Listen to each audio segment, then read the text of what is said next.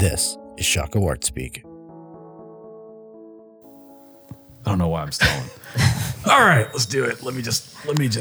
It's the crowd today. I know it is the crowd. That's what it is. Hey, welcome to Shockoe Art Speak. Hey, everybody.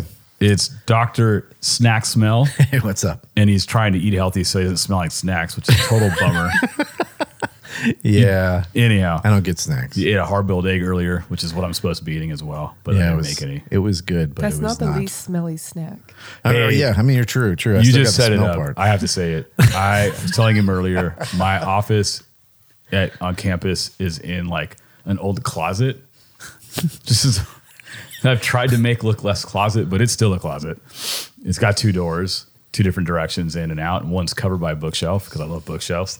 And I eat eggs, because hard-boiled eggs, because that's how I've been able to, just dial things back.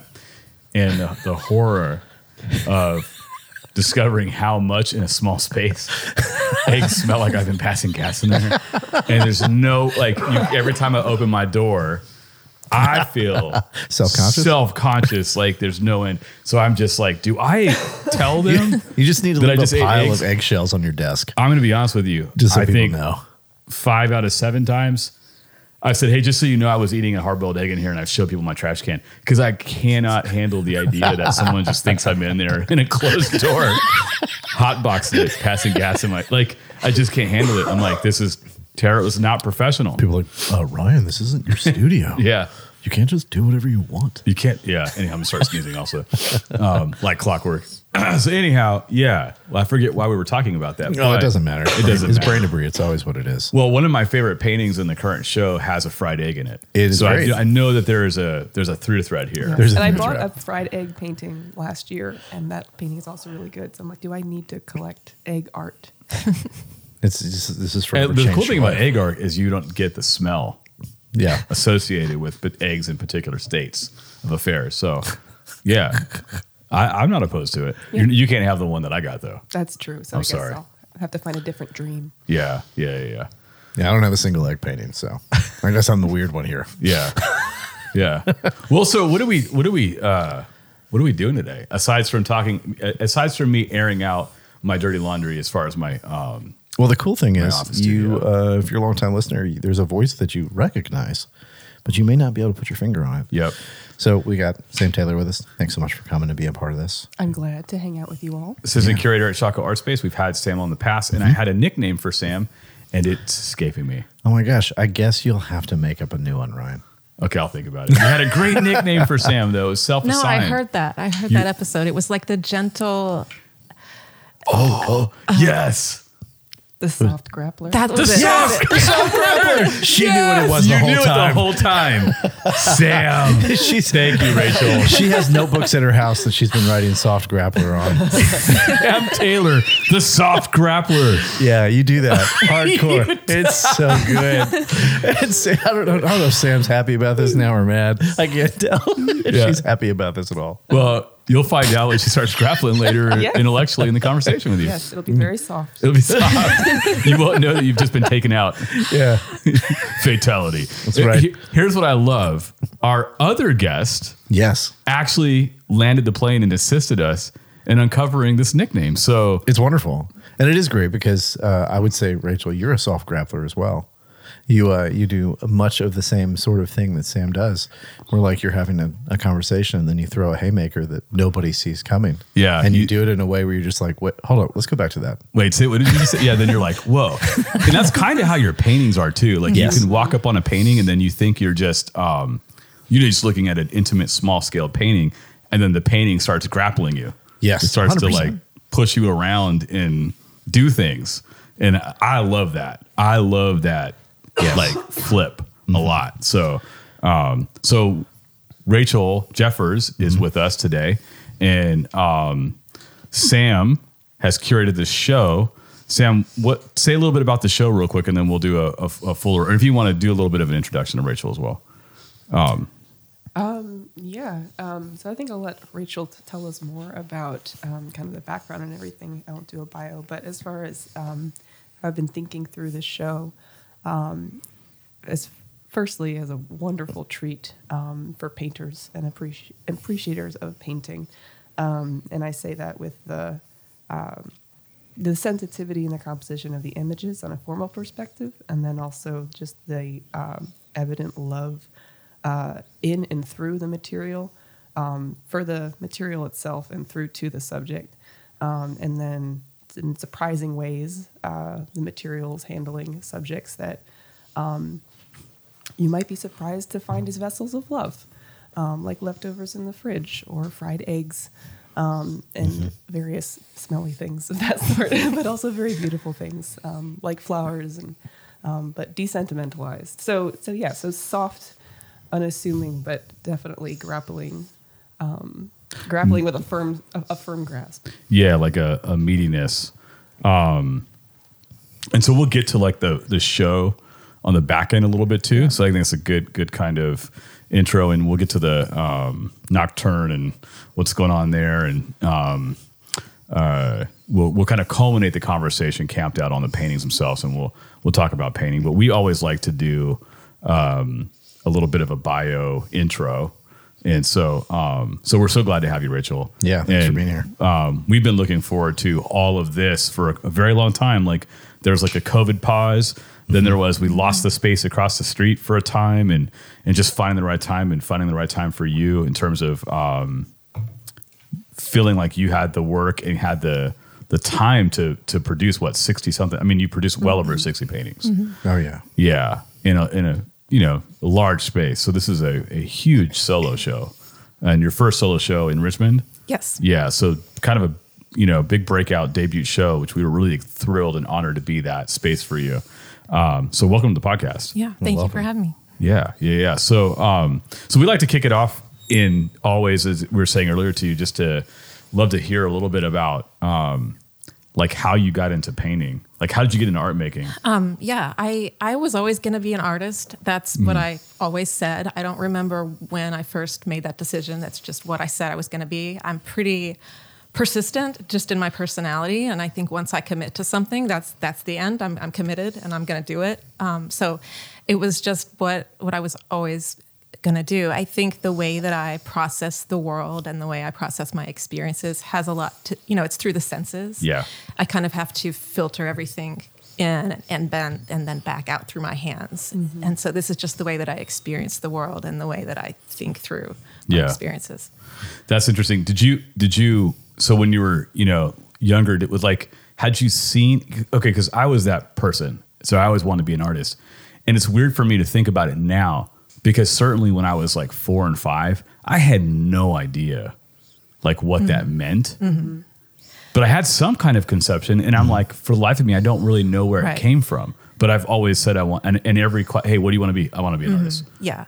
No, I grew up in Tennessee, outside of Nashville. At the time, it was really rural, and there was not much awareness of what art was, or, any kind of art world, where I grew up. But I was born in New Orleans, and my grandparents lived there my whole life. And my favorite thing to do was when I would go spend a couple of weeks with them in the summer.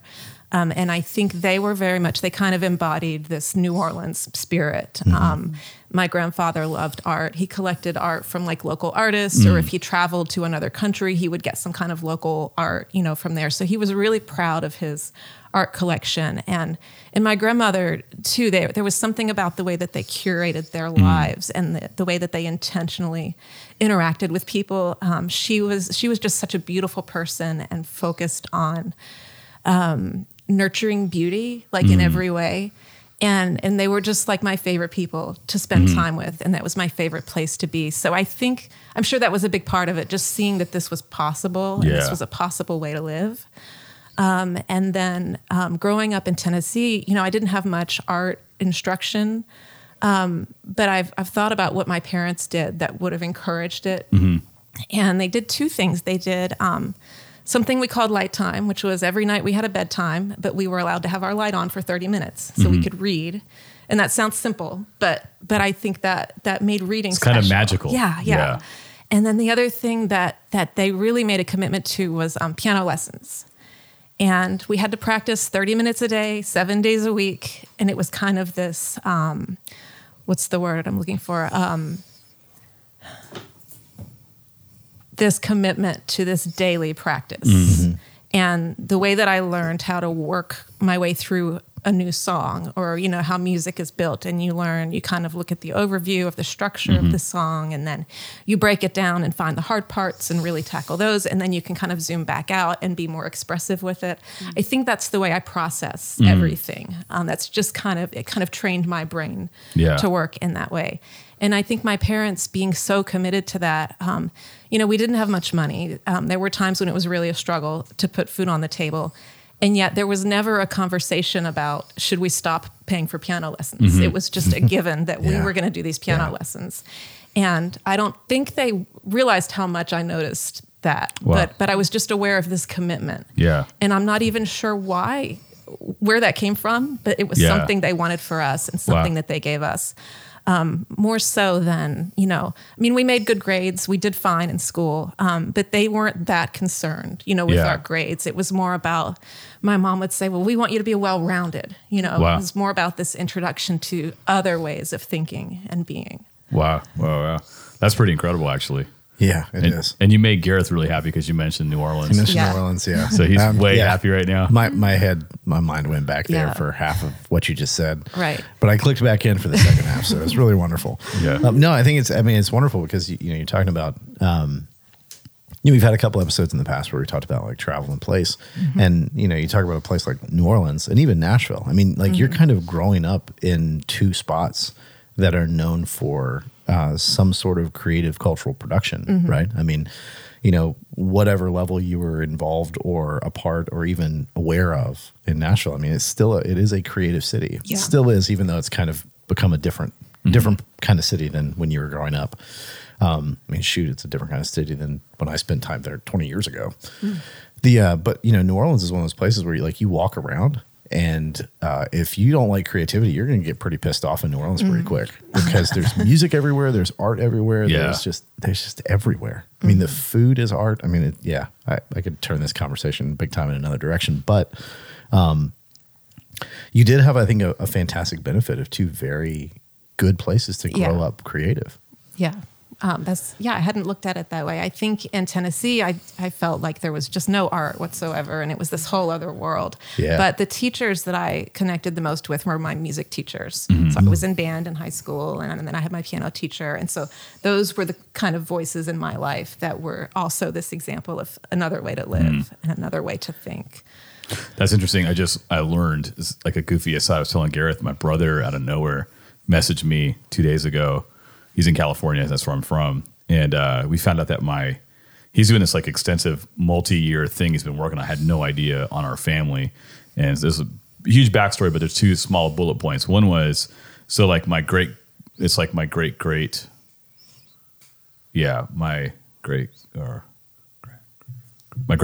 grandfather is from Virginia. She had no idea, and moved from Virginia to Colorado, then to my grandpa and great grandpa then moved to California. So that was like weird because I'm like, whoa, it's kind of like a weird thought to be like, I came back and I had no idea. I didn't think I had any connection to Virginia, none. So I was like, this is really freaking me out. And then on my grandma's side, in this particular family lineage, my grandfather on that side, great grandfather on that side, so great is from Tennessee, which I had no idea. So it's like, this was just like 2 days ago. And so yesterday I just like thought about how like all of a sudden Tennessee feels different to me and Virginia feels different to me, you know? And now you're like, yeah, you know, grew up in Tennessee, or it's like, yeah, that's a trip. You were born, wait, and so where were you born again? You were born in... I was born in New Orleans, but grew up in Tennessee. Yeah, my parents were both born in New Orleans and grew up there. But we found out after moving to Tennessee that an ancestor was from Tennessee. A similar thing. My dad's name, we're connected to William Clark from the Lewis and Clark expedition. He's like an uncle or something. And if you trace his name to my dad's name, there's kind of like 100 years before we moved to Tennessee. Yeah. They were in Tennessee. You know, there's all these interesting links there. That's so weird. Yeah. Like so my brother sends me this picture of like my grandfather, great grandfather, and he's like Elder Thomas something Dupriest.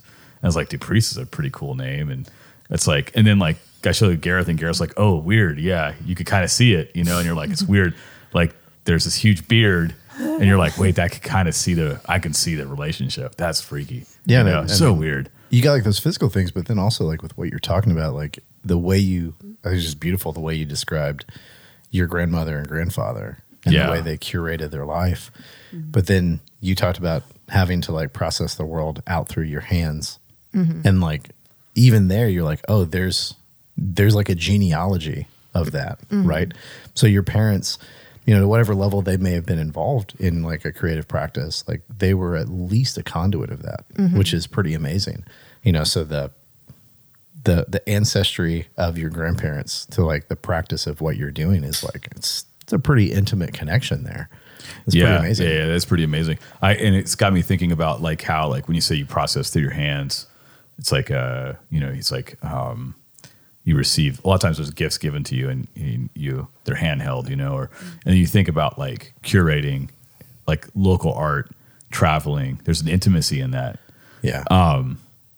Like it's like they're like variegated, localized encounters and interactions predicated on something that has to do perhaps more with the sensibilities and proclivities of like your grandfather in this case, and your grandmother, like, and then they're intentional about things that are so possibly, I'm just making assumptions, so idiosyncratic and unique to them. And so then they're bringing a very unique and idiosyncratic curated space that then becomes this formative environment where you're receiving these gifts in a full-orbed way, which is bodily, visually, possibly orally, music, like what all of it. And the more particular it is, I think the more it has effect, which makes me, no offense to anybody, but it's like, so then it makes me think about like when our house is purely adorned with like art from Walmart and Target, and where nothing that's made is from anyone or where that it was made from someone. Yeah. You know what I mean? Like there's the mass produced things, and then there's the thing where even if you didn't know the person but it was made by someone. Yeah. You feel it in the humanity of the thing. Yeah. There's something about that, like, and I think that, I mean, not to jump the gun, but I do think that's in the spirit of your paintings. Like there's something about deeply personal, if you will, that I feel when I look at your paintings. Yeah, I think the older I've gotten, the more what you just said resonates, and especially the more artists I meet and the more art I collect from people I do know and really love and care about. That stuff that in grad school I may have just like cast off. It's like, okay, we've read that. So like, William Morris and Walter Benjamin, like they sound a little different in my memory. Having gone through that, like there's like a thing that's active and present in those pieces more than I may have given it credit for in the past. And I think it's really important because, even the way you're talking about, like you're having these grandparents that like kind of build a collection in one way, like you're building a collection in another way through your pieces and your work. Whether that's, whatever that collection may be, like whatever that taxonomy of collection it might be in your mind as the artist. Like it's kind of the same activities, almost in reverse in some ways, if that makes sense.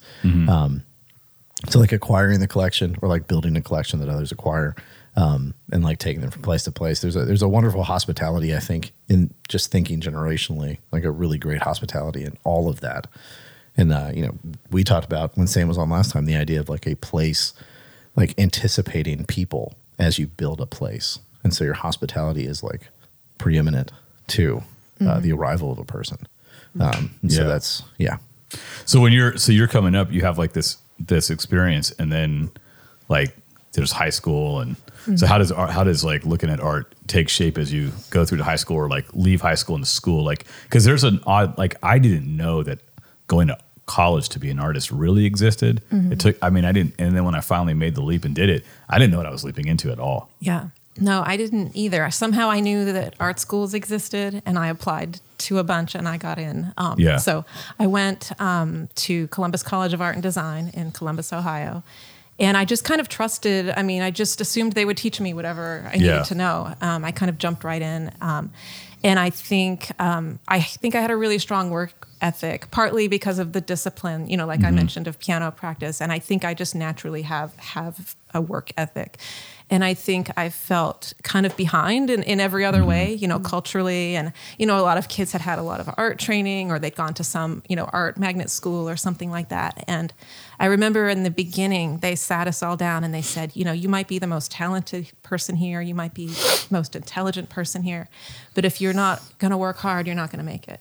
And I remember thinking, oh, I can do that. I can work, Yeah. And that's what I've always held on to, because I'm not going to be the most talented or the most intelligent person in the room, but I can be the hardest working. And because I hadn't had much art training growing up, I didn't take it for granted at all, in college. I really wanted to soak up everything I possibly could. And then I went from there to grad school, MICA, Mount Royal School of Art at MICA in Baltimore. Was Bev Fishman? No. Who was there at the time? Frances Barth. Okay. Yep. Yeah, it was her first year. Her first year was my first year, and Frances was there for 10 years. And I think I almost kind of got in my own way then, because I'm thinking of Cranbrook. Forgive me. Micah. Okay. Yeah, sorry. Yeah. I think I wanted to learn so much and do so good that I kind of took on things that weren't my problem. Yeah. And I tried to make my work in a way that wasn't my way. Yeah. And so I absorbed too much, and I didn't filter out enough for what was, good for me and for what I needed and how I needed to work. So it was really confusing for me. Yeah. And I had a hard time articulating what was confusing or why I was struggling. So my teachers had a hard time, helping me through it. Sure. And I came out of grad school. I finished that in 2006, and I was just a mess. I was really confused. And I was kind of in that state of mind for a good 10, 12 years I was still working. I was painting that whole time. But I think I was trying to apply someone else's solutions to my way of working, and it didn't fit. Did you inherit some of the academic? So there's this kind of bestowed upon folks academic painter anxiety, painting's not enough. So what is a painting? What does it mean to be painting in contemporary? How do you locate yourself in a contemporary context? There's these questions that, and then theory is this kind of savior to the studio practice. It's if you can internalize quote unquote theory enough, whatever we're reading, and you can process and communicate that, well, then that somehow serves as a kind of a covering for the work. Were you dealing with those kinds of issues, or? Yeah, I mean, I didn't realize that I could have just said, I'm a painter. I'm interested in exploring the world through these materials. I could have said that, and that would have been enough. My teachers were painters too. Gotcha. And I think that's what they wanted from me. But I was surrounded by, more conceptual artists and people that I really admired who could say some really amazing things.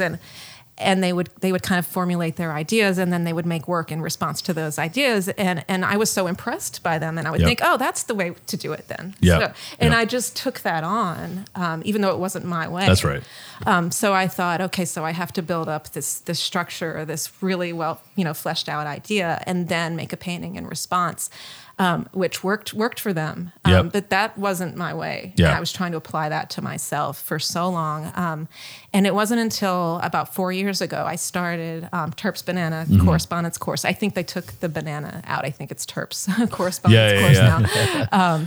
But I guess they did take out. I think I noticed that. So that was 4 years ago, and that has what's really turned things around for me. And it was right from the start. What they do is they're based in London. They assign you to a mentor, and you have this one-on-one dialogue for a year. You have 5 reviews, and 4 out of those 5 are with your primary mentor, and then you have one guest mentor. And they look at your work. You send in images of your painting, and you write about it. And then it's one-on-one. So I can really share what's on my mind without any external voices or input or what I think I should be saying. They're just hearing straight from me what's going on. And they're looking at my paintings. And the constant conversation this whole time has been they don't want to hear about my ideas. They want to talk about what's going on in the paintings and how to make those as true to myself and my voice as possible, which is a completely different approach than what I was used to. Mm-hmm. It really threw me off guard at first. But that's really what's helped me and turned my work around and helped me find my footing and figure out that this is really who I am, and I'm comfortable now. I understand more where my work comes from and why I make the work the way that I do, and how to push that forward in a way that's relevant for me and my experience in the world. Yeah. Yeah. I remember when you were signing up for it. That's and right around talking the with time you. I met you. Yeah. It's crazy to see. I remember you telling me that like when you first got like the first review and they write to you and you can't respond. You had to just like you sit have to on it wait, for a month. like 2 and or wait. 3 months, Okay, before you write back. And I was really upset by the first review, even though it was so helpful Sure. and like really amazing. It was so unexpected because I was ready to defend my ideas and make myself, look smart or whatever that is.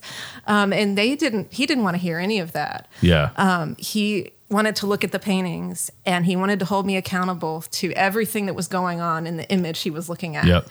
And I didn't know how to respond to that. And how do you hold yourself accountable to the paintings without the outside ideas? Yep. And that's been kind of the journey that I've been following. Yeah. I ever love since. that. When you told me that, I talked to him later that day and I was like, that's so interesting. I it's kind of brilliant.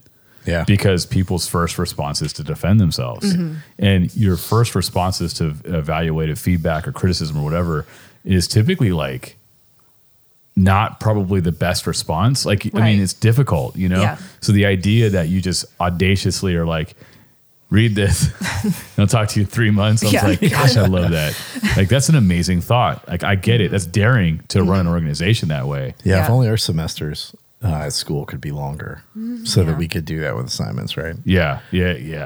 Because yeah, like, I mean, we're cooking through, I mean, we're not even able to look at things the way that they need to be looked at. So like, Yeah. So that's really powerful to me. And it allowed you to like process your emotions Right. to get to an orientation towards what they're doing in your work. It seems like. Well, you have to start responding within your work. So Yeah. even if you're angry or defensive, you start working through it as you're making new paintings.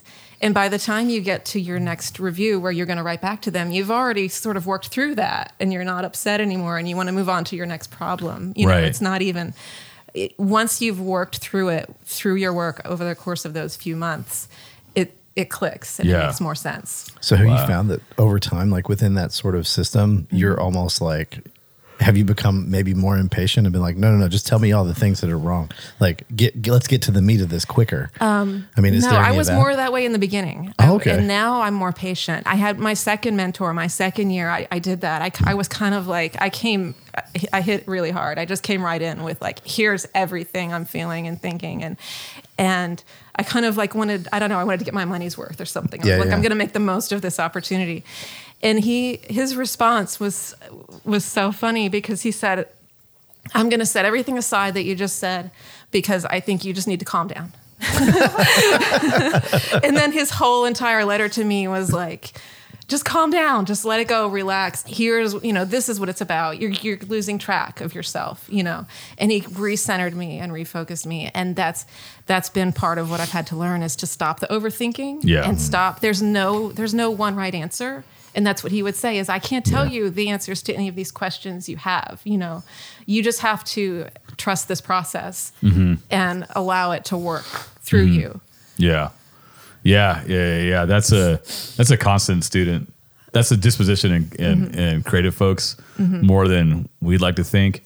And gosh, the frequency for which I have to have conversations like that up to like yesterday. I had a student who they're working on these big projects and I had to have that conversation because they've been doing really well and they've hit a rut. And I was like, we're making these huge portraits, these double portrait things. And so I was like, here's your constructed reference photo and here's your mirror and so it's like, I was like, you're so in your head right now that your head is creating a perception of what you see. You can't even see what's in front of you at all. And she's just staring at me kind of frustrated. I'm like, I promise you can't see it. It's like, you need to. So I made a couple corrections, showed her some things. I said, turn the drawings all the way upside down, both of them, turn your references upside down and you're not allowed to turn them right side up till the end of class. Or close to.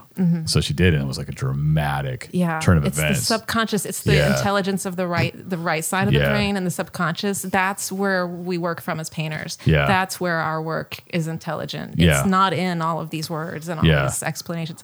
My husband and I were watching the Beatles documentary. I need to see this. Oh, you have to. No, there's this moment when I think it's George is writing and he's stuck and he can't come up with the lyric he needs. And he says, there's something in the way she moves, attracts me like... I mean, and it's hilarious when you're watching because it's so obvious. We know what the next line is. Yeah. But he says this and it sounds like he wants someone to give him the answer. Like, tell me how to figure this out. And I forget who he's talking to. It's John or no, it's Paul or John. Yeah. Mm-hmm. And they say, just throw in any word. Just say cauliflower. And just keep going, and and it'll come to you. Yeah. I feel like that's what it is. It's that subconscious. And I'm gonna always have that in my head now. That song. Well, we're gonna if that had been me, in my sort of grad school frame of mind, I would have been like, well, I need to think about what the word attraction that's not serious means. enough. What is attraction? Can we define attraction? What are the other examples of how? I would have gone on this whole thesis. Yes. About that's it. So real. And it was so funny just to see that they're the Beatles. Like they obviously know what they're doing, and they were like, just throw in cauliflower. And it's that's just so real. That That's trust really of that. That's what we have to learn to trust. Yeah, and that's so. I went to grad school, and to justify doing that, it's like everything has to become more serious than it is. And then there's people that were like not serious at all. And then you're like frustrated with them because they're not being serious with you. Yeah. But then they're making some good stuff sometimes, and you're like, how is that person making that? Just like I'm just all scrambled up. Like I'm like, that don't make no sense. And then people are like, Ryan, you're funny, and like you're a goofball. And then when it comes to art making, you're too serious. Like, where's the goofball? Yeah. And I'm like, I don't know. I can't bring it in, But I was too serious about art. Like it was too serious to me. Yeah. And it still is. But I have a lot more room for a cauliflower as a solution. Like I'm like, yeah, that makes sense to me actually. If you're not worried about, this is the thing, I think if you're not trying to make everybody else feel better about their own guilt for being an artist, like at grad school is like a bunch of people that are like, you got to make us all feel better about the fact that we're here teaching you because secretly we just need to support our art habit. Are you saying it's kind of like group therapy? Yeah, it's like, an institutional verification. It's like group therapy and validating the whole thing's existence within the university. It's like corporate sponsor group therapy. Yeah, dude. It's like group therapy brought to you by Ford. Yeah, brought to you by Ford. So you just take on all, like you're saying, you thoroughly take on baggage. Oh yeah. And then musicians are not in these institutional spaces that way. So they're like, just put cauliflower in there. and then there we go. It's the Beatles, Yeah. Gosh, I always like to think of that situation with that song "Rocked You Like a Hurricane." Yeah. Like I just wish I could have been there when they were deciding like the lyrics to that song. Just like hardcore, 80s rocker, and they're like, "Here I am, rocked you." And I wish there was a video of that because I've always wanted to imagine like, did they just know it's going to be rocked like a hurricane, or did they have like rocked you like a tractor? Rocked you like the side of a bus, and they're like, rocked you like the side of a bus, and they're like, that doesn't work. What is it? You know what I mean? I don't think we're there yet. And then can you imagine the amount of high fives when they're like, hurricane. Yeah, hurricane, cauliflower. I'm gonna live on that one forever. That's so good. It is real good. That's amazing. So 12 years is no joke to wrestle. I mean, that's very honest of you. What was that like? Oh, it was really hard. And I didn't have an art community. Yeah. So I was really desperate for some other artist. I didn't have no one around me in my everyday life was an artist. So I think by the time I started Terps, I was just at this point of I realized I had pushed myself as far as I could push myself. And I met with you for that critique y'all did at the current art fair. And that's where I was at that, I just said, I can only talk to myself for so long before I start going in the same circles. Yep. There's only so far I can push myself. And I was really genuinely trying, Yeah. but just hitting a wall. Right. So, thank goodness for Terps. I don't know where I would be or what my work would. I would still be making work. Sure. But I don't know what it would be doing right now. Yeah. Yeah, you seem freed up compared to when I met you. Yeah. Like just like sitting here hearing you, I'm like, yeah, you're definitely like you can see that you're freer, and the work is like- benefiting from it. Yeah, the work's clearly benefiting. Like you could see the incipientness of what's there, and it's like it's been able to kind of spring forward in a pretty powerful way. Yeah. So how long did it take before terps kind of took effect? Right away. It's like terps or banana. No. You didn't go banana, so you were terps. I No, guess. right Yeah. away, I think I absorbed as much as I could from each mentor. Yeah. And they're all different from each other. So I've had different lessons from each Yeah. one, but somehow they magically align with what I need to hear at that point in Wow. time. And I think because I was so eager for some kind of guidance, Yeah. I think I just absorbed as much as I possibly could. Yeah. So are you ever interacting with them face on? No. There's all written? It's all written. I mean, there's occasional, Wow, they'll that's have so like an trippy. artist talk on Zoom or something where we can see each other, but there's no real That is interaction. so No. trippy. I feel like that breaks so much of the stage interaction Right. problem with That is so a good crazy call. to me that this works. Yeah. That you don't even have to talk. Like I'm like mind blown right now. No, it's so much better because I don't present myself. I want to be as honest as possible in person, but there's so many other factors that kind of throw me off balance, and then I can't present myself. You can't really hear where I'm coming from in a true way in that moment.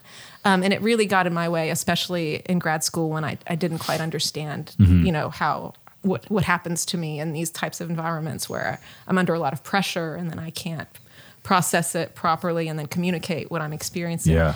I can do that in writing, and I can just say clearly, here's what I'm thinking, here's where I'm coming from, here's what I'm basing that on. And they have it right there in front of them in a way that was just really not possible, back when I was in school. Yeah. That's such a fascinating I'm also like, gosh, writing to people. I'm like, no, I got to stand in front and show you, like, look right here. Like my brain is just like, wow, that's so I'm not wired that way at all. So it makes sense to me. That's what makes it amazing. It's like, it's so brilliant and brazen to say like, yeah, we're just going to interface through written word. I don't know. I think it's audacious in a good way. So I'm kind of mind blown. But, I guess because I'm also thinking about like the way grad schools function. Yeah. And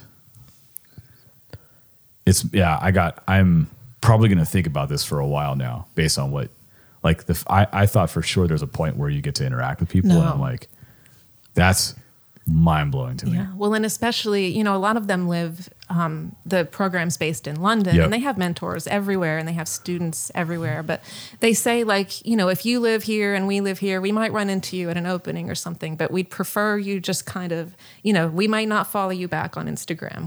We might just not have anything to do with you until you're British. no longer our mentor, mentee.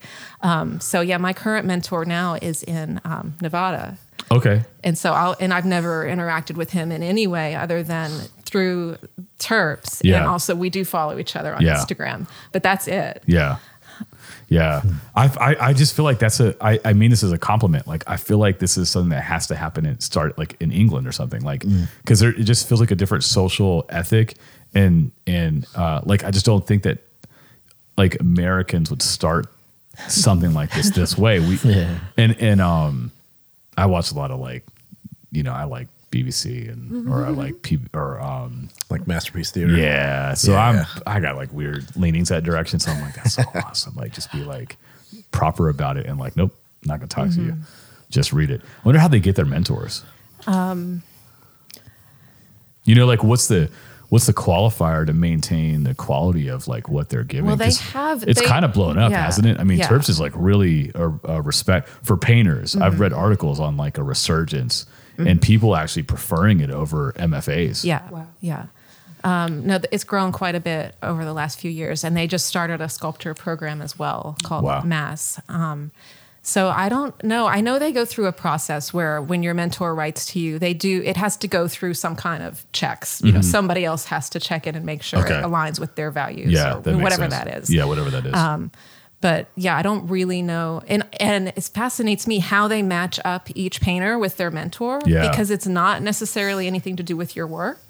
It's like this magical process of like we see some kind of connection between these two, and they put you together, and they just hope it's the right fit. Which is, I would just love to sit in that room and see how that conversation plays Maybe out. you'll be a mentor someday. I'm going to be next year. There you go. Yeah. Yeah, nice. So now you'll know. So I still don't know how. I mean, my first mentor is actually the coordinator of the course. Yeah. And so I know him really well. And so he knows me well enough that he felt comfortable inviting me to be a mentor. I don't know normally how they do it. Right. You're a gifted writer too. From a little bit that I've read something of you, I could tell that you seem to execute and clearly articulate ideas well in a written way. So I could see how that would make sense. Like, because that's not everybody. I cannot do that. Yeah, writing is much easier for me than speaking. I feel like you and I are opposites. Yeah, for sure. My writing is terrible. I have to burden all my friends. Everybody's burdened by Ryan's poor writing. Gareth and Sam, on the other hand, very good at writing. Yeah. So let's dig into the show. Yes. How do we get to Nocturne? How do we get there? You came up with the title. The title, yeah. Yeah.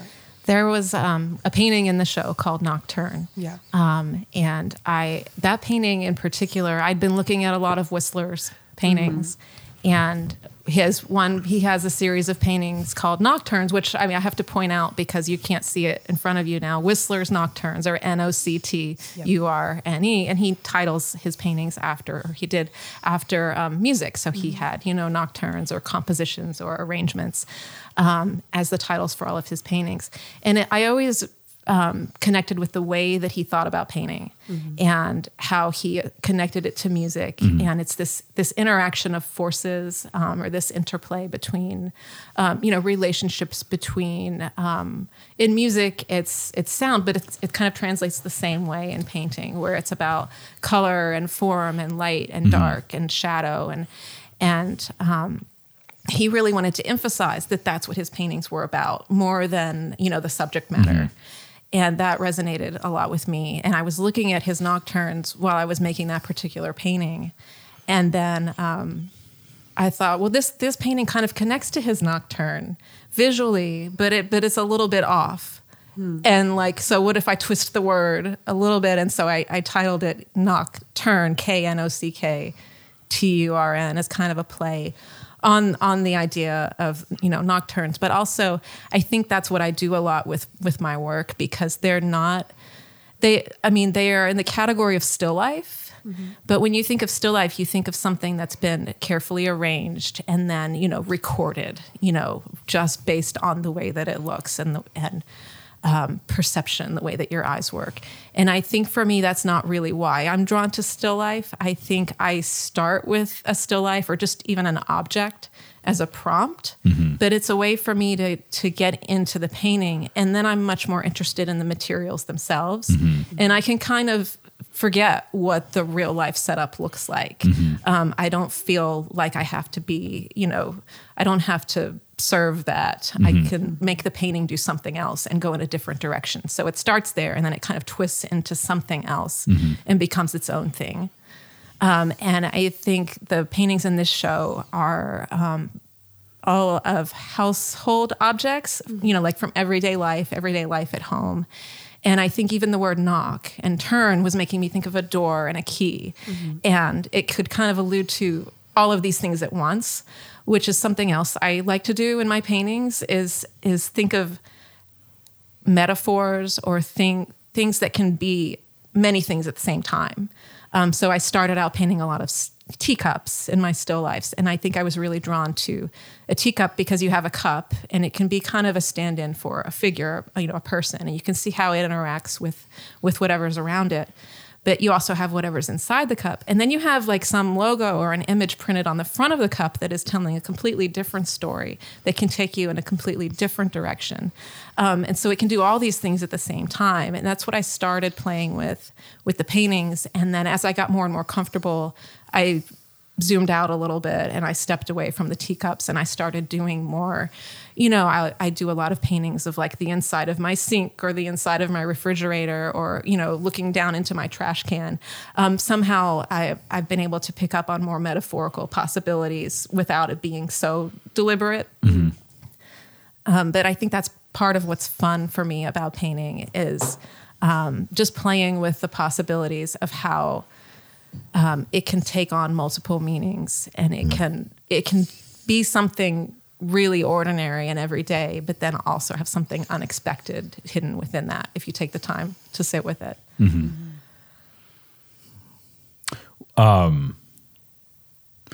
Well, there's two questions I wanted to ask. I wanted to ask you about Morandi. Do you look at? Oh, I love Morandi. Yeah. Because I feel like he's the way you're describing still life is like, that's all I can think about is like Yeah. completely living in that space where, there's like these super like bashful paintings that then open up and then they're not at all. And then they're not still life anymore. And they're like, I mean, just weird, amazing paintings. Yeah. I mean, they're just pushing and just doing odd, almost otherworldly things, but in like these modest scaled, subdued light, subtractive value, like this, minimal color. So I guess there's like goofy painters, like, and by goofy is a compliment, like truly goofy in the sense that like a wonderful way. Like there's a kind of like a unique clumsiness, to Morandi's work. Yeah. And I think about, there's like two people that I like, if I could curate, this is not going to, some people probably go, ugh, but like two people that I've often liked to look at, and I often want to look at them in the same season of my life, is Howard Hodgkin and Morandi. Okay. And I don't know why, because they're totally opposite of each other in terms of, like, you think about Howard Hodgkin's like color is like acidic, electric, and like kind of like really vibrant. But there is this subdued illumination and these kind of like opening spaces that opens up in a way that makes me think about the way that like a bottle can compress and open up in a Morandi painting. I don't know. So yeah. Well, there's something in their brush strokes, I think. There's like a similar size brush or a similar density of paint application happening in both of them. Yeah. I think I love Morandi so much. I think he was just so, and I think that's part of why I'm a painter. Life feels so overwhelming, and I feel like I could just keep painting the inside of my kitchen sink and not get tired of it. Like there's so much information to take in all the time that we're constantly processing and having to filter through. And, for Morandi, it was like these same bottles, that you see again and again and again. And he's like, well, what if I move it an inch to the left? Or what if I put this bottle on the right instead of on the left? What happens if they're pushed farther back? There's so much information there to work with and to process all the time. That it's funny that, it seems so ordinary. It's funny that you described him as, what did you say, weird or goofy? But I was at a Morandi show at the Met years ago, and somebody came up next to me and was so angry and was like, "This isn't art. My kid could do that," that kind of thing. Oh my gosh. And it was like, they're just bottles, and I'm thinking like they're so missing the point because look at how much you can do with just these. You could take these three same forms and make an infinite amount of paintings. They just didn't have eyes to see, because the more you see, the more that there is to see, the more they open up, and then that's why they're odd and goofy, because it obliterates your first notion of what it is, and now you're like, well, how do I reconcile this? Because what I'm seeing doesn't match up with what I know, or my prior conception about what I'm looking at is completely challenged by what I'm seeing, and in a way that's not heroic. It's not trying to like be bombastic and overcompensating through other factors, which so it's like really humble painting, so like I've always been a big Morandi. So it's like there's like three painters that I love in a certain lane, which is Hodgkin's, Morandi, and Wayne Thiebaud. And so like those are like they're just like if I had a bouquet of flowers, they're a bouquet for me. Like I would bundle those together and give those to somebody. Like that's how I feel about those three painters together. And they're separate, but there's like it's brush stroke, it's chunkiness, and it's like light and like low. Like if you take a lamp in a darker room and you you bring it close to things. There's a way that the dark to light change happens abruptly but gradually. That it's like a paradox. It's a very particular way that light emanates slowly out of deeper and darker tones. I've always, my eyes gravitate towards that. I would love to see Morandi and Thiebaud if they switch. Like if you send Wayne Thiebaud to Italy and you send Morandi to California, like what would their paintings have looked like? That would be amazing. That's a hilarious thought, and it's a great question. Yeah, could Wayne Thiebaud be Thiebaud if he wasn't in California? I think we can say no. Yeah, I'd say no. Yeah. When I came here, so just as an aside, when I came to Richmond and I was in my first semester making paintings, like I've never painted anywhere but California, right? And so I'm making these paintings, and like there's people coming in my studio, they do not know where I'm from. Teachers, they just know that I'm the new grad student. And they're like, all these paintings feel like California. And it's like, what does that mean? Like, that's pink. And they're like, I don't know, it just feels like California. I'm like, well, I'm from California. It's California pink. Yeah. So weird. So there is something about it. There's absolutely something about it. So how do you deal with influence? I think it just soaks in. I just, get really excited about a painter and look at it as much as I can. And, if I'm in a museum, I take notes or I take photos. I still have to engage my hands in some way. But hopefully it sinks in so that when I'm in that moment in front of my own painting, then it's that cauliflower moment, right? Where it's in my subconscious and I just have to trust that it's going to filter out in the right way. So if I'm in the middle of painting, I don't think about it consciously. But if I'm stuck on a painting and I don't know what to do, I might go to a book and look up, something. It's, well, how did Matisse handle this? Right. Let's look and break it down, and what did he do? And how is it working for him? And then I look back at my painting and I realize, well, I did nothing like Matisse there, in that painting. So. Well, I missed it. Yeah. Yeah. That's not, who else do you look at? Like if you had a list, is there a list for you of people? Yeah, it changes. I mean, Morandi's definitely one. Matisse, Frau Angelico. Oh, it's one of my all-time favorites. Yeah. That's also on my top list. Voillard, I can't pronounce it. Yeah. Bonnard. I go through phases. Yeah. Definitely Whistler. Did you ever look at John Constable's paintings? Only slightly. Yeah. No, you can't get into it? No. Because have you ever looked at his his seascape paintings that are like done on the spot? You should look at those, because there is a commonality in some of your work in those. Okay. That go back and look at John Constable and try to look at his, like I have a book on his like seascape paintings, and they're like these really fast, like really non-fussy, brushy paintings of English like stormy clouds and landscape, and there's some wild and amazing things happening in those paintings. I've acquired like a taste for John Constable's paintings, which is like, that goes back to that English thing. Like I'm like, gosh, I'm becoming like boring, and like I don't know, or there's just more there, and that's what I think it is. I think there's more there. Okay. Yeah, just a weird thought. I would do it. I'm curious, don't you think, about the these little provincial paintings that are like not mannered and fussed with. I think you might find them interesting. Who else? Did I say Matisse? Matisse is the first one I always go back to. There's so many. I don't know at the moment. Can't think of more. Yeah. Just curious to know like what you go to. Like, I look at a ton of, Fra Angelico is like top, up there at the top for me. Trying to think of who else right now has been like really, I'm finding that I'm going back and seeing all these people that are just in our history that I just missed. I'm just finding all the time that I'm like, well, that's way better than I thought it was. I was so blinded in my own wrapping up in academia. Right. Worried about what other people thought. Right. Can't afford to actually look at what great people did. Oh, you were amazing. saying you didn't like Van Gogh for a while? Yeah. Really, I just thought he was overrated, and it was just really the kitsch culture saturation of that. But like Cody, it's the people whose the trademark of their work is that same humble attentiveness that we've been talking about with yours, that are easily overlooked. Yes. Another name that I was thinking about in the past couple of weeks was Peter Dreher and his glasses.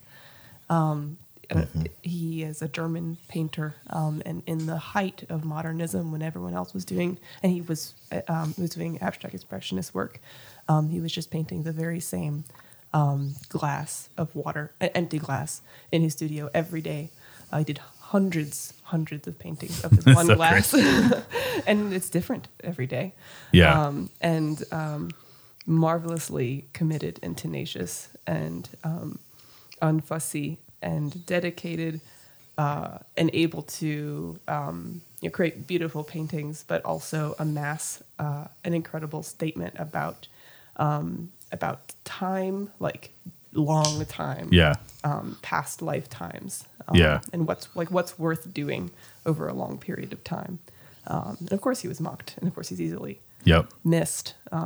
But like that, it's a stunning body of work. Yeah. And an audacity to be like, I'm just okay being like missed. Yes. And in the midst of your peers. Yeah. Like, just like, it's like, I always go back to Philip Guston, but like Philip Guston was not missed, but he did make turns that caused people to dismiss him to his face. And they're like, that's appealing to me. And I can't put my finger on it. Like the willingness, it's what you've done.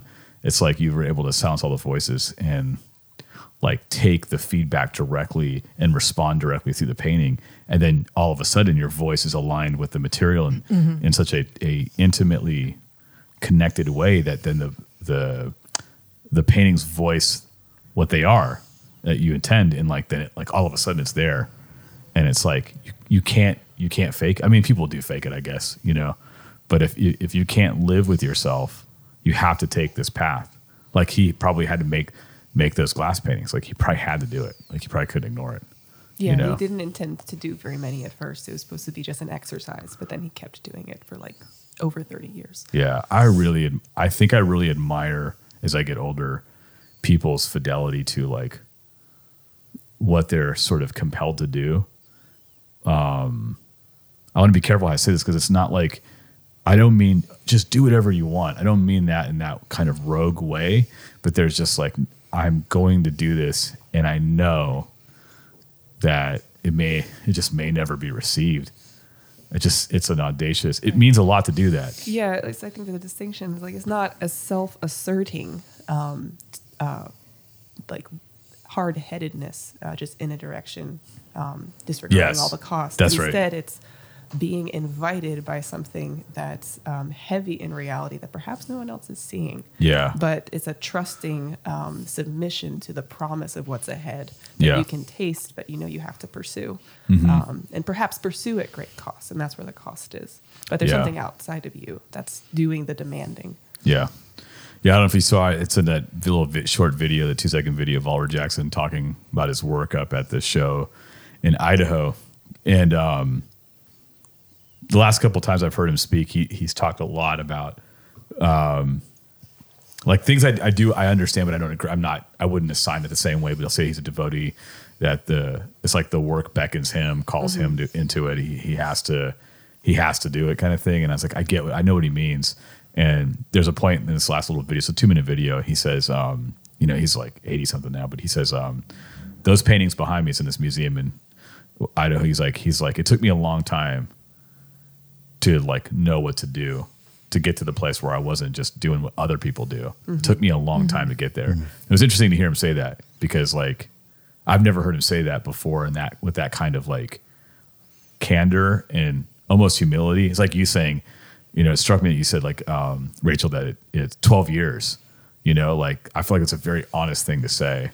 And I think a lot of people would be afraid to say that, just to be that honest and be like, it was tough for like 12 years. And now I'm at this point. But Jackson had said that. And then he points to these paintings, and those paintings were made, I forget, like 78 or 80. Like, he's making work right now, but he's like, all his work is just exploding all over the world. And he's like, I know why those brushstrokes are there, and I know what that is. And that's like, it's like, that's mine. Like I made that. I made them, kind of thing. And I think I want that as well. It's like, I've just been around enough where you're like, I just want to do what I want to do, and not in a stubborn way. But then you have to risk it. Like, do you feel a risk You know, like, do you, No. yeah. I think because my studio is kind of my safe space, it's kind of my sanctuary where I can process at my own pace. And I just feel like there's so much to process that I have to work through it at the pace that I work. So that's it. I can't really consider what somebody else's pace would be or how they would be looking at my way of working. I just have to follow through with whatever my process is. Yeah. So what about folks seeing the work? How do you, I mean, not to re-upload the grad school question in your audience, but like coming full circle on everything, like what's it like for you when you're done? You've got this huge breadth of work, you know, this big exhibition. It's been fun to see in the last few years to see people like my work. That's kind of new. Yeah. And you know, I think I'll make a painting because there's something in it that I just need to grapple with and figure out, or you know, sort out through the painting. And then I can never tell whether somebody else will respond to that painting or not. But you know, even if I just post it on Instagram and people get excited, I'm like, oh, you know, people like it. That's surprising. And then sometimes it happens that nobody likes it, and that's a weird feeling. But I think it's funny to see people's responses and see which ones people gravitate toward, and they make comments that I hadn't considered. Like, you know, some of the paintings are, you know, kind of like awkward is a word that comes up a lot. Yeah. And I think I don't try to make the paintings awkward. I think I'm just an awkward person. So it's just funny that's kind of a constant. It just comes through. Yeah. Yeah. That comes up a lot. It does. Yeah, that's one. And then it's different depending on who's looking at the work, because there are artists who have responded to it in specific ways, or painters especially, I think, because it's very much about the material of painting. But then people who aren't artists, I had friends come to the opening who've never been to an art gallery. Wow. And that was just so exciting because I could see them walking around and kind of lighting up and having these conversations, you know, looking at my paintings. And I was thinking, like, this is what I have spent so much time doing, and these people are in my life. And yet, you know, there's a huge part of who I am that they've never, you know, interacted with. And so even that was just really exciting here. Wow, that's so cool. I mean, that would be like why we would want to do run a gallery. Yeah. Is for those experiences to happen. So much. Yeah. You can't really put a price tag on that, actually. You know, so it's like you can't. I don't know. That's the tension of like, do you go into art to get rich, or do you go into art? I don't know. That's the debate. But yeah, I'm always a sucker for what you just shared. Actually, it's like, oh, people, because what space affords you that?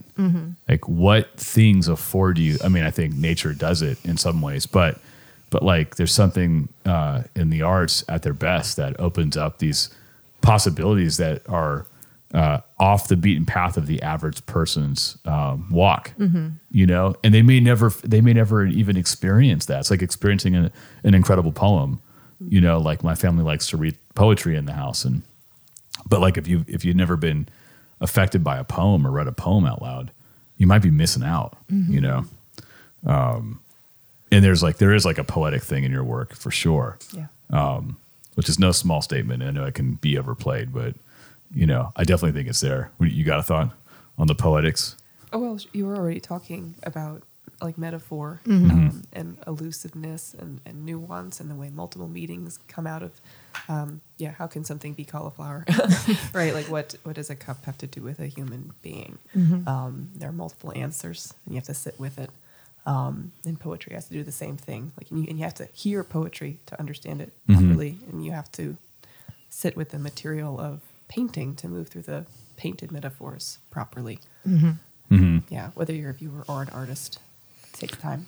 So curating, Sam, what drew you to? I know it drew my attention to Rachel's work. What caught you? I mean, I was saying off record, like before you got here, like how you were like, I want to curate Rachel's work. I want to do a show with Rachel, you know, and you were really like keyed up. Yes, because I could see how much understated understanding was implicit in them, and that they were not shouting but still needed to be heard, and they resonated in a strong way with my experience. Like I am a painter, so I loved the technical excellence and the formal magic of making mud glow, like the goop, the thick stuff, and that's also and that interplay with light, like that's just thrilling to me. But I'm also predominantly a stay-at-home mom. My primary intimate interaction with the world is with household objects and goopy things and goop, a lot of goopy and smelly things and beautiful things and gardens and atmosphere, time of day. And so I'm either going to be enchanted by those things or not. And yeah, it's disenchanted. Yeah, and disenchanted. So I love paintings, and I actually love what I do and where I am. And these paintings like shared that love in a huge way that like was touching to me, and I like knew other people could be touched that same way. Yeah. That's powerful. That's understated in and of itself. I feel like if someone were to go back and re-listen, like it'd be worth sitting down on what you just said, because I think so many are missing this kind of satisfaction in that's the sound. You said it. You said I've painted a lot of sinks and there's still a lot to look at. And I'm like, there's something about that. Like, I think we're chasing, we're just always chasing the wrong things. Just too often, you know? And there's so much happening. Like you could be in an apartment at home and so much vitality, so much life-giving possibility is there. Reality is there. And I just think we have to invite people in. And so I think the work is like an invitation into an intimacy that is has to be intentionally curated, kind of coming full circle. Like you have to be intentional to curate your space and make it hospitable for others. And, I think great art points to that, can point to that. And like there's abstraction that points away from reality, and there's abstraction that points to reality. Yes. So the abstraction that's happening in your work points to reality. It like elucidates it further. And then it's the commingling of elusivity in the work that you're painting with the elusivity of said ordinary objects. And they're both elusive to something more. And that is when things compound and get really interesting to me. It's when the metaphors overlap and you're like, wait, so the painting of the sink and the sink are both elusive to something more. What the heck is the more? And that's interesting to me, you know? And the humility of it, it's like passing by, like, you know, it's like the street performer that's playing the guitar and they're good, but they've also put themselves in a way where you can just dismiss it all the way. There's like a willingness to be completely disregarded. Right. And I think because most people will just walk past. Will walk past. People will engage. Yeah. And there's something about that there's just something worth circling and putting a finger on with that. That I think is go for it. When we were having a conversation earlier, one of the metaphors you just mentioned, a street performer, I was thinking about her paintings as it related to washing the dishes, and we had a little discourse about that. And she was like, "I hope it's more important than washing the dishes." And I was like, "Well, that's exactly it. Like washing the dishes as like an everyday labor, and you paint most days, right? At least every day, right? As an everyday, mostly unseen labor that number one is worth doing because we do not want to continue to eat off of yesterday's rotting food. Like it actually serves people. It's worth washing the dishes. And then like when you're washing the dishes, you're not like dumbly just thinking about dishes most of the time. You're not just thinking about the sink. Like it's actually a conduit, like where your mind will think about other things. And I think good paintings, at least these humble, attentive paintings, will do the same thing, where they are important and they're like so worth doing, and they are a vessel to carry those multiple meanings through them. Yeah, the object. The object of the painting, and then the interiority of the painting, like the inner dynamism, the way all the things push on each other and pull, like the shape and characteristic of each gesture, the images that emerge or dissolve, because you had a lot of dissolving things happening in your paintings. So all of those things land, and that is what it is, but then it does what it does. And that taken together necessarily alludes to more. And all of that stuff has to be there for it to do that, and to whatever extent. And so it's funny that you're like, I could see being like, dishes, but it's like, but if we saw with clearer eyes, like let's just say the dishes, since you went there, the dishes are like the facilitator of meal, and nourishment, and then they have to be redeemed so that they can continue to do what they're optimally for. And so then there's an intimacy and cleaning and your hand gestures and the removal of things and the attentiveness to make sure all the stains are off, all the, like there is an interaction there. And in that stationary space, either music's playing or not, and your mind or podcast is playing or not, or your mind is going somewhere, and it's not disconnected, but it's actually bleeds wedded in and out of the bodily action That's right. that you're doing, like when you're doing household tasks. Yeah. Like you kind of have a bleeding state where you're aware enough to do what you're doing, Yep. and still attending to other Yeah, things. we shouldn't talk about this too much because then my wife's gonna expect me to do more dishes. Laura's gonna be like, "See, Ryan?" Like, no. But no, yeah. So I mean, so what I'm trying to say then is like, in a world that's inflated with excess, the humility that I was trying to ground, like say, like in a street performer, which is like a person could actually be quite excellent, Yeah. and just willing to risk being overlooked the majority of the time, so that the right person finds them and has the intimate encounter. And I think painting, and especially painting in the way that I think you are, has a similar risk reward ratio.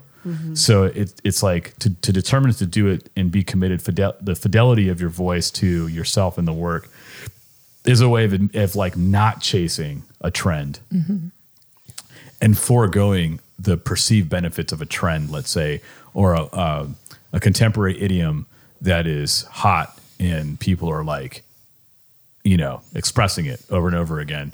And I've known a lot of trend chasers. I could say names of people that I have affiliated with or know of where their work literally changed overnight to look like whatever was on trend. It was mountains with like elk horns and little cottages that were in like neo Rauch pinks and blues. And then it's like, I could give you like, and then it was zombie painting, zombie formalism. And just, you could see it. And you're like, this is a person chasing something else at the expense of painting. And so I think I've just over time really, and you kind of allude to, like, I really admire the willingness to be missed. Yep. Because when someone finds it, then they really find something. Because like Which is why we're yeah. still even talking about Van Gogh. Like we can talk about him enough to dismiss him. Yeah. I dismissed him most of my life. Because he wasn't dismissed, actually. Yeah, that's right. Yeah, I was like, I did the same thing people did during his lifetime. I was like, Yeah. I got tired of seeing A Starry Night make that man 50 suffer billion again. times. Yeah. And now I'm like, oh my gosh, this painting of like this husband and wife touching like with their child between them is like, that's so good. Like, what was he like? He was a very sensitive observer Yes. of the human condition. Holy smokes. Wow. Anyhow. But see, to say that is to risk also, is to subject yourself to the same dismissal. Yes. That's the risk of actually really considering our history widely, as then you step off of the progressive train, and then people can kind of poo-poo you for not being progressive enough. You know what I mean? Like, I don't know. That's why I admire your work. I feel like it's honest and powerful in its honesty, and has a chance to live longer than trend chasing. So, yeah. What do you got? You got anything else to talk about in the mix here with the show? How do we think the show came together? You have any thoughts on that? Just the totality of the work and all the pieces and. Well, I mean, we experienced that. We're putting the whole show together is like another painting in itself. And Yeah. creates all sorts of surprises and is like formally taxing, but in that rewarding way. Yeah. Yeah, so it's like beautiful all together, the way that the sentence and the connections becomes such a whole paragraph when you put 68 whole paintings or however many there are, like all together at once, like weaving themes in and out of one another. So I think you walk away with a more complete, although not cohesive, not closed book complete, more complete encounter and understanding of the work than if you encountered them one at a time. So yeah, I'm curious, having seen that for the first time, what did this generation, like this, the work coming together in this particular way teach you about what you've done? I still want to spend more time in the gallery just looking, because I don't think I've fully taken it in yet. But there were surprising connections where just being there with you, Ryan, and like you really knew what you were doing and how to just which paintings should belong on the wall, next to each other in a way that in my mind they were falling into these other categories and I wasn't able to mix them up the way that you were. But when you mixed them up in that way, I was noticing things too and connections throughout that I didn't realize I was constantly doing. Like there's a lot more sun and moon references than I even realized I was putting, and I knew I did that, but just to notice, oh wait, there's a moon there too, and oh, another moon, a lot of sort of repeated themes that were happening that I wasn't aware of, that I want to spend more time with. Clouds, certain things. I did have a phase where clouds were I was making cloud paintings, but that was before these paintings. I didn't know I was still doing clouds. That's amazing. So certain things kind of come up again and again that I think I'll be able to notice as I see the work all together this way. I love that because clouds are like that. You can notice them or not, but when you're having cloud seasons in your life where you're like, the clouds are amazing. Like I'll have seasons where I'm just like, clouds are everything. Yeah. And then I'll have seasons where I'm like, I don't even care if you exist, cloud. I don't notice you. You're like hanging right there and I'm not looking. But there they are. But they're there. But they're there every day. And again, like I come back to that. I just love that. Like I think those things mean way more than I was willing to let them mean before for fear of seeming cliche. Yeah. For fear of just being worried about what people thought about me. And I'm like, I'm just like everybody else who ever thought about clouds. They're just amazing. And if someone just wants to paint clouds forever, I can't blame them for doing that. I think flowers are like that too. Yeah. And that was one encouraging conversation I had at the opening with a friend I know who's not an art person, and she's historically struggled looking at contemporary art, and but faithfully coming back and having conversations. And we were looking at the piece, the cut flowers. And she's like, I really like that one. I was like, okay, what's going on? She's like, I don't really know. Maybe you could help me. Like, what do you see? And I was like, well, flowers are a very interesting thing to paint because so often they can be sentimentalized, and you think you know what you're looking at so fast. You think I understand flowers. Flowers are pretty. This is a pretty picture. End of story. And she's like, it seems very like dark. And she was like a little bit disturbed by that, like how the flowers were dark. And I was like, yeah, kind of, if it pokes at that picture of sentimentality, like makes us wonder like what else flowers can do. And the knife bit there with the dark and muddy colors and the knife, there's like some sort of like violence and death and decay happening along with these flowers. And they were so vulnerable. And we talked about like how, human that is, and empathetic, like these little bunch of cut flowers are. And she was like really touched by that. But yeah, as another example, like they're there every day, as a thing to empathize with. yeah. And they function as metaphors in some kind of mysterious way, I think. Yeah, flowers are easily dismissive. Like, I mean, like you could just dismiss flowers. I have for sure. And so like everything is being I've been in about a 3-year state of re-enchantment to everything. So like we just planted our sunflower seeds, and I'm like, they were like 8 feet tall last year, 9 feet. They were huge. Like my house sits 2 stories. And so like before I know I'm eating dinner and like, which is higher off the ground. And there's like sunflowers photobombing my window into my dining table. I'm like, where did these come from? Yeah. Like, they're so huge. They're like, so exciting. We've had so sunflowers too. And you just get happy when you see them. Their gesture, the way they stay. I mean, and they're following the sun. Yes. How do they know? So I would rather have flowers than AI. Yes. That's the title of my book.